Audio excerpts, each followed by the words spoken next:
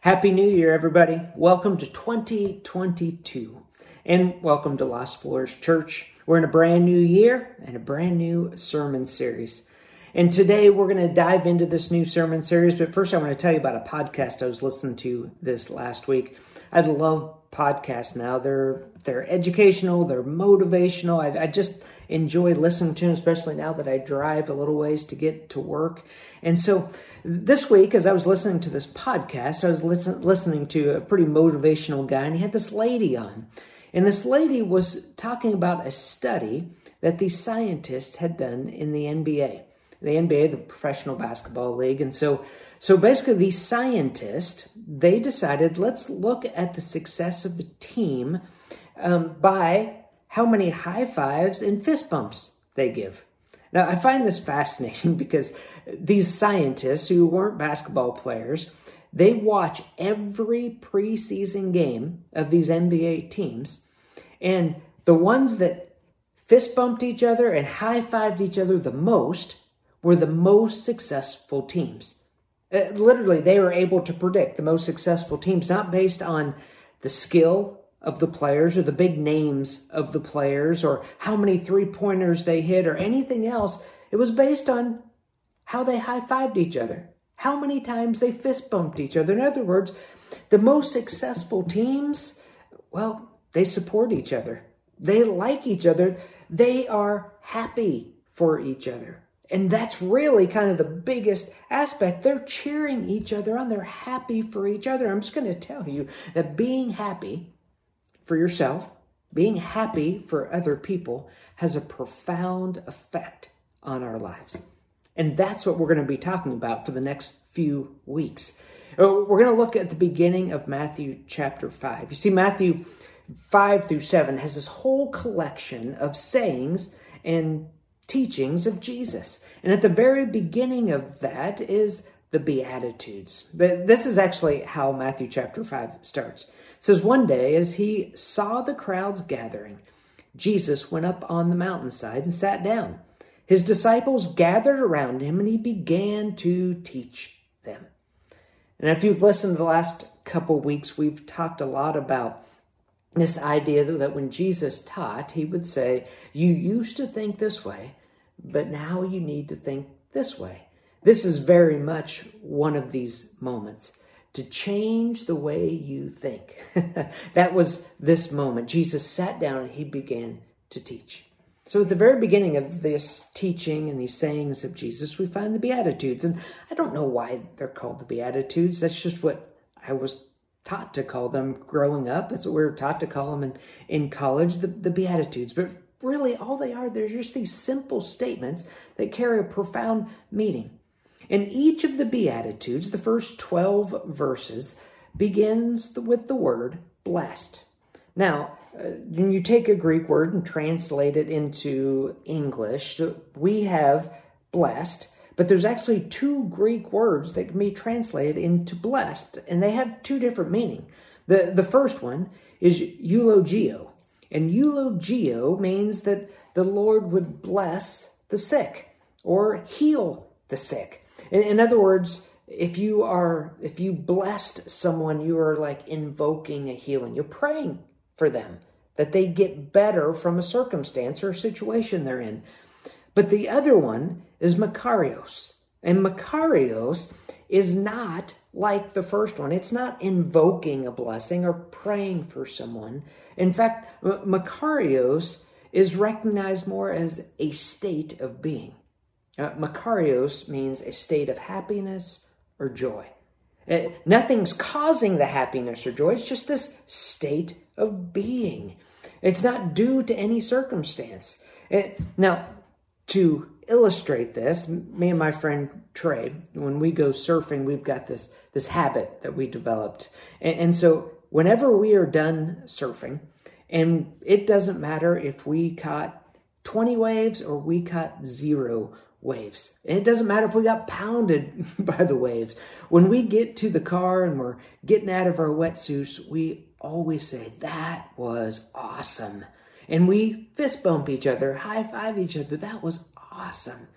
And what's interesting about that little habit that we've developed, it's kind of funny between us, but our happiness in that moment for just finishing up that surf session has nothing to do with catching the greatest wave we've ever caught, or catching the most waves we've ever caught, or it has nothing to do with getting pounded and not catching a single wave.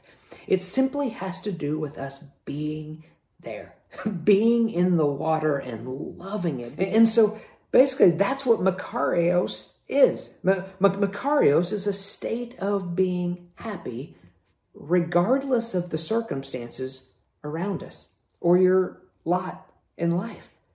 Makarios is a state of being happy. Look, we're really good in our lives at seeing things that need to change so that we can be happy, right? We're all looking around, we're pursuing happiness in one way or another, and we think, man, if I could just lose weight, I would be happy. If I could get a new job or get a job, or if I could get new shoes or a new car or a new house, then I would be happy. 91% of the people in the world view themselves in a negative way. They view themselves as basically, I'm always chasing happiness instead of just being happy. Honestly, this is a profound concept to me. The thought of you do something and you get a reward. It's been put into us, right? We do this, it's the right thing to do, but really we do it because we're going to get this. And if that's the case, if you're doing something just because you're getting a reward, that's not really who you are. On the other hand, if you do something because it's just the right thing to do, then that's who you are. Deep down at your core, it's just who you are. You're doing the right thing simply because it's the right thing to do, not because you get rewarded for it. If I'm honest with myself, when I look at my spiritual life, especially my early spiritual life, I see my obedience to God, my obedience to Jesus, my obedience to the church as a way of seeking the reward. I mean, let's be honest, right? We're going to obey the rules of God because we want salvation. We want the kingdom of heaven. And so we've got this, we do this so we get a reward. And for example, when I was a kid, I was in Mrs. Rob's Sunday school class. And Mrs. Rob, she was, I'm sure, a very nice old lady. I was a little bit scared of her. But in her class, we had these old metal folding chairs that quite often we would lean back on, just the back two legs of the chair, and lean back against the wall. It was the cool thing to do in Mrs. Rob's class, but it made Mrs. Rob very angry. And if you ever leaned back, she would stop the class and she'd tell you to put all four legs on the ground. And I was taught that if I was sitting on two legs on a metal folding chair, that not only was Mrs. Rob mad, but Jesus was also very mad at me for not sitting on all four legs in the chair. And on the other hand, in Mrs. Rob's class, if I memorized my catechism and I came to class having a catechism or two memorized, I got a Jolly Rancher for every one of those catechisms that I had memorized. And so I learned that, man, if I was going to memorize my catechism, then I was going to be happy because I got a Jolly Rancher, and Jesus was going to be happy with me. And so we were taught this, and it's not a bad thing, but we were taught you do this and you get a reward. But the bottom line is that if we're going to do the right thing so we get a reward, that's not really who we are. We need to change the way we think. We need to do the right thing simply because it's the right thing to do. And so think about this idea of Makarios, the state of being happy. And so here's the thing, we're in the state of being happy because we're doing the right thing. It's not because we're doing the right thing to get a reward. We're simply in the state of happiness because we're doing the right thing. And because we're doing the right thing, because it's who we are, we're already enjoying the rewards of it. And that's really what Jesus is saying in the Beatitudes. Remember, he's talking to people that were very concerned about following the rules, that were very concerned about doing all the right things, whether their heart was in it or not. All they were concerned about was checking the box. And Jesus saying these things is telling them, hey, you need to change the way you think. It's not just doing the right things. It's doing the right things because your heart is in the right place. Now, I want to read to you the Beatitudes. So we're in Matthew chapter 5, and it's verses 3 through 12. Blessed are the poor in spirit, for theirs is the kingdom of heaven. Blessed are those who mourn, for they will be comforted. Blessed are the meek, for they will inherit the earth. Blessed are those who hunger and thirst for righteousness, for they will be filled. Blessed are the merciful, for they will be shown mercy. Blessed are the pure in heart, for they will see God. Blessed are the peacemakers, for they will be called children of God. Blessed are those who are persecuted because of righteousness, for theirs is the kingdom of heaven. Blessed are you when people insult you, persecute you, and falsely say all kinds of evil against you because of me. Rejoice and be glad, because great is your reward in heaven. For in the same way they persecuted the prophets who were before you. Now remember, the people that Jesus is talking to here, they wanted change. They wanted a political change. They didn't like their political situation. They didn't like their lot in life. They wanted better things and more freedom. They wanted lots of things. And what's interesting about these statements that Jesus makes, basically there's nothing about politics. There's nothing about possessions. There's nothing about freedom. In fact, it's more about, hey, this is who you are. So Beatitude number 1. What does Jesus say? Blessed are the poor in spirit, for theirs is the kingdom of heaven. Now, my first reaction as a Westerner, as I look at poor being blessed, is no. That's not the case. Really, poor people aren't blessed. Well, in a traditional sense, poor means you don't have much money, that you don't have many material possessions, so you're obviously not blessed, right? But the other way to look at that is I think, oh, they're poor, they're lowly, right? They're beat down, they've got mud on their face. They're just poor them, right? Just poor them. But what's interesting is about most of these statements that Jesus makes, they're tied in to the Old Testament. And the people listening to them and the readers, the early readers that Matthew wrote to, would have understood this. They had a different understanding. And so when Jesus said that blessed are the poor in spirit, they would have tied that verse into Isaiah 66. And in Isaiah 66:2, it says, I will bless those who have humble and contrite hearts, who tremble at my word. And so when they heard, blessed are the poor in spirit, they automatically heard and understood that was coming from Isaiah. And basically what Isaiah is saying is, I will bless those who are humble, have contrite hearts, and who tremble at my word.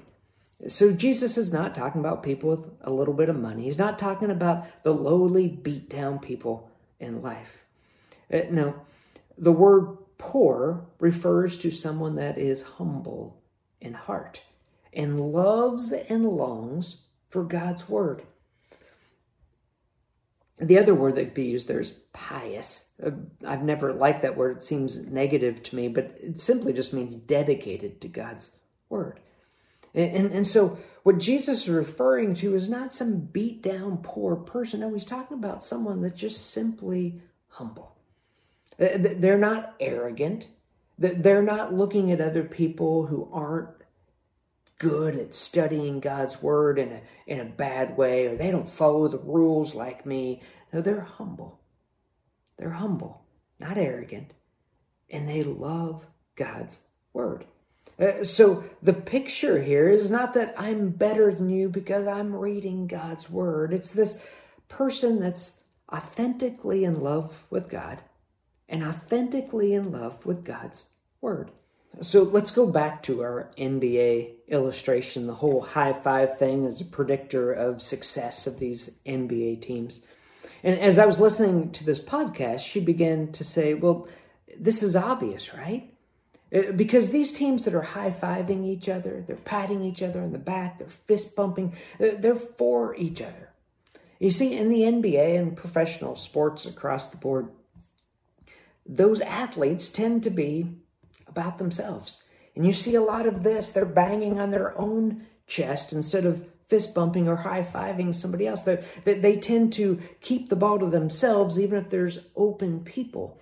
And so the less high-fiving, the less fist bumping, basically you've got selfish, arrogant players.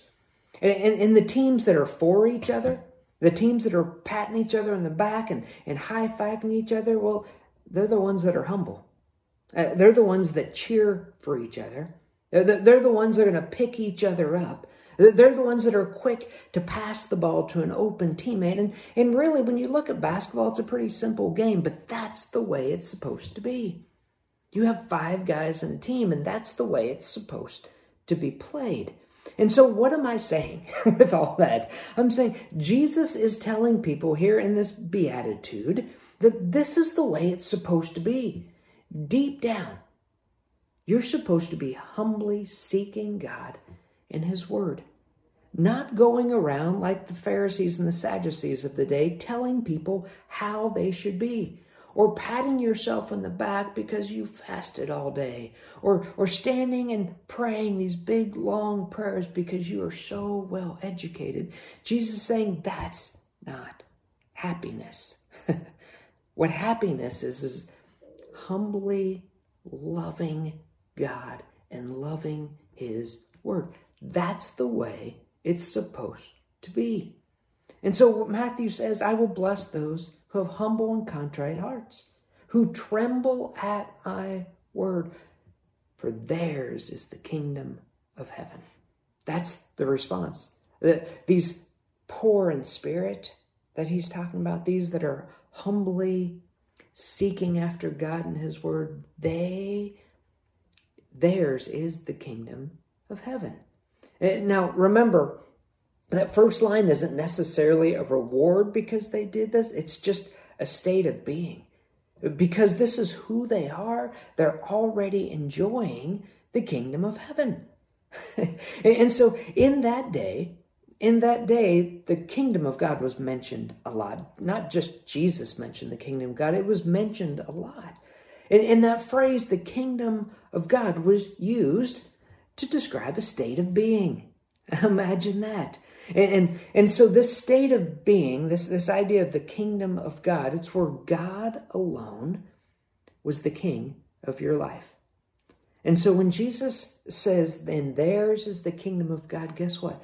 Guess where their state of being? They're in a state where God alone is the king of their lives. So one more time, that basketball illustration. This idea that that's the way it's supposed to be. That's how the game works, right?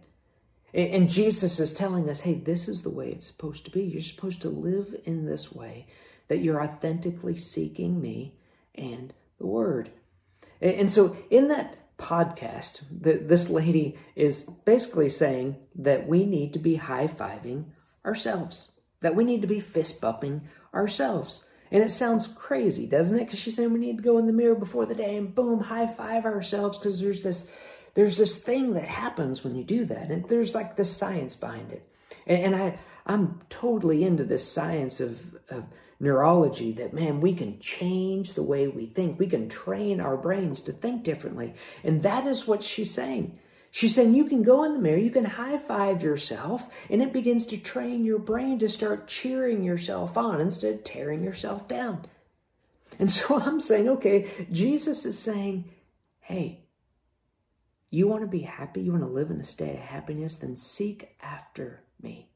Fall in love with me and fall in love with my word, and you will live in this state where I am the king of your life. And you will be in this Makarios, this state of happiness. And so how do we do that? Well, we train ourselves, just like the high five idea. Every day, we open up God's Word and we spend time reading God's Word. We spend time studying God's Word. We pray. We seek Him out. And here's what I'm saying. You just try it. Start with 5 minutes or 10 minutes a day and just go and be alone with God in His Word. Meditate on it, read it, and watch what happens. See what happens to your state of being. It's so simple, but it's so real. And I dare you this week to practice this. Happy are those that humbly seek God in His Word, for they are already experiencing the kingdom of heaven right here on earth.